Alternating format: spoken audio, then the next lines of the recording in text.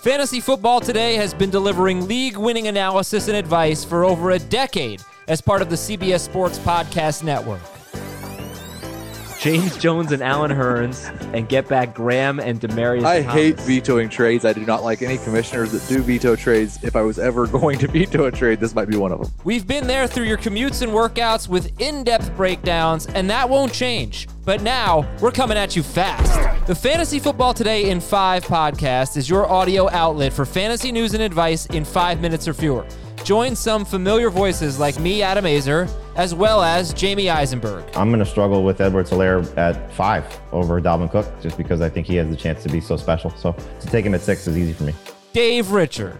Every draft, Ronald Jones, leave him for me in round 5. Thank you. Heath Cummings. The way Matt Ryan's talking about him, the way that camp's buzzing about him, I think Hurst has top 4 upside at the position.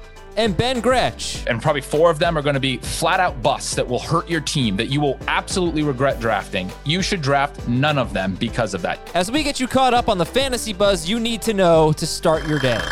Each morning, we'll filter through the news cycle and dissect what matters most, quick, to make you a winner.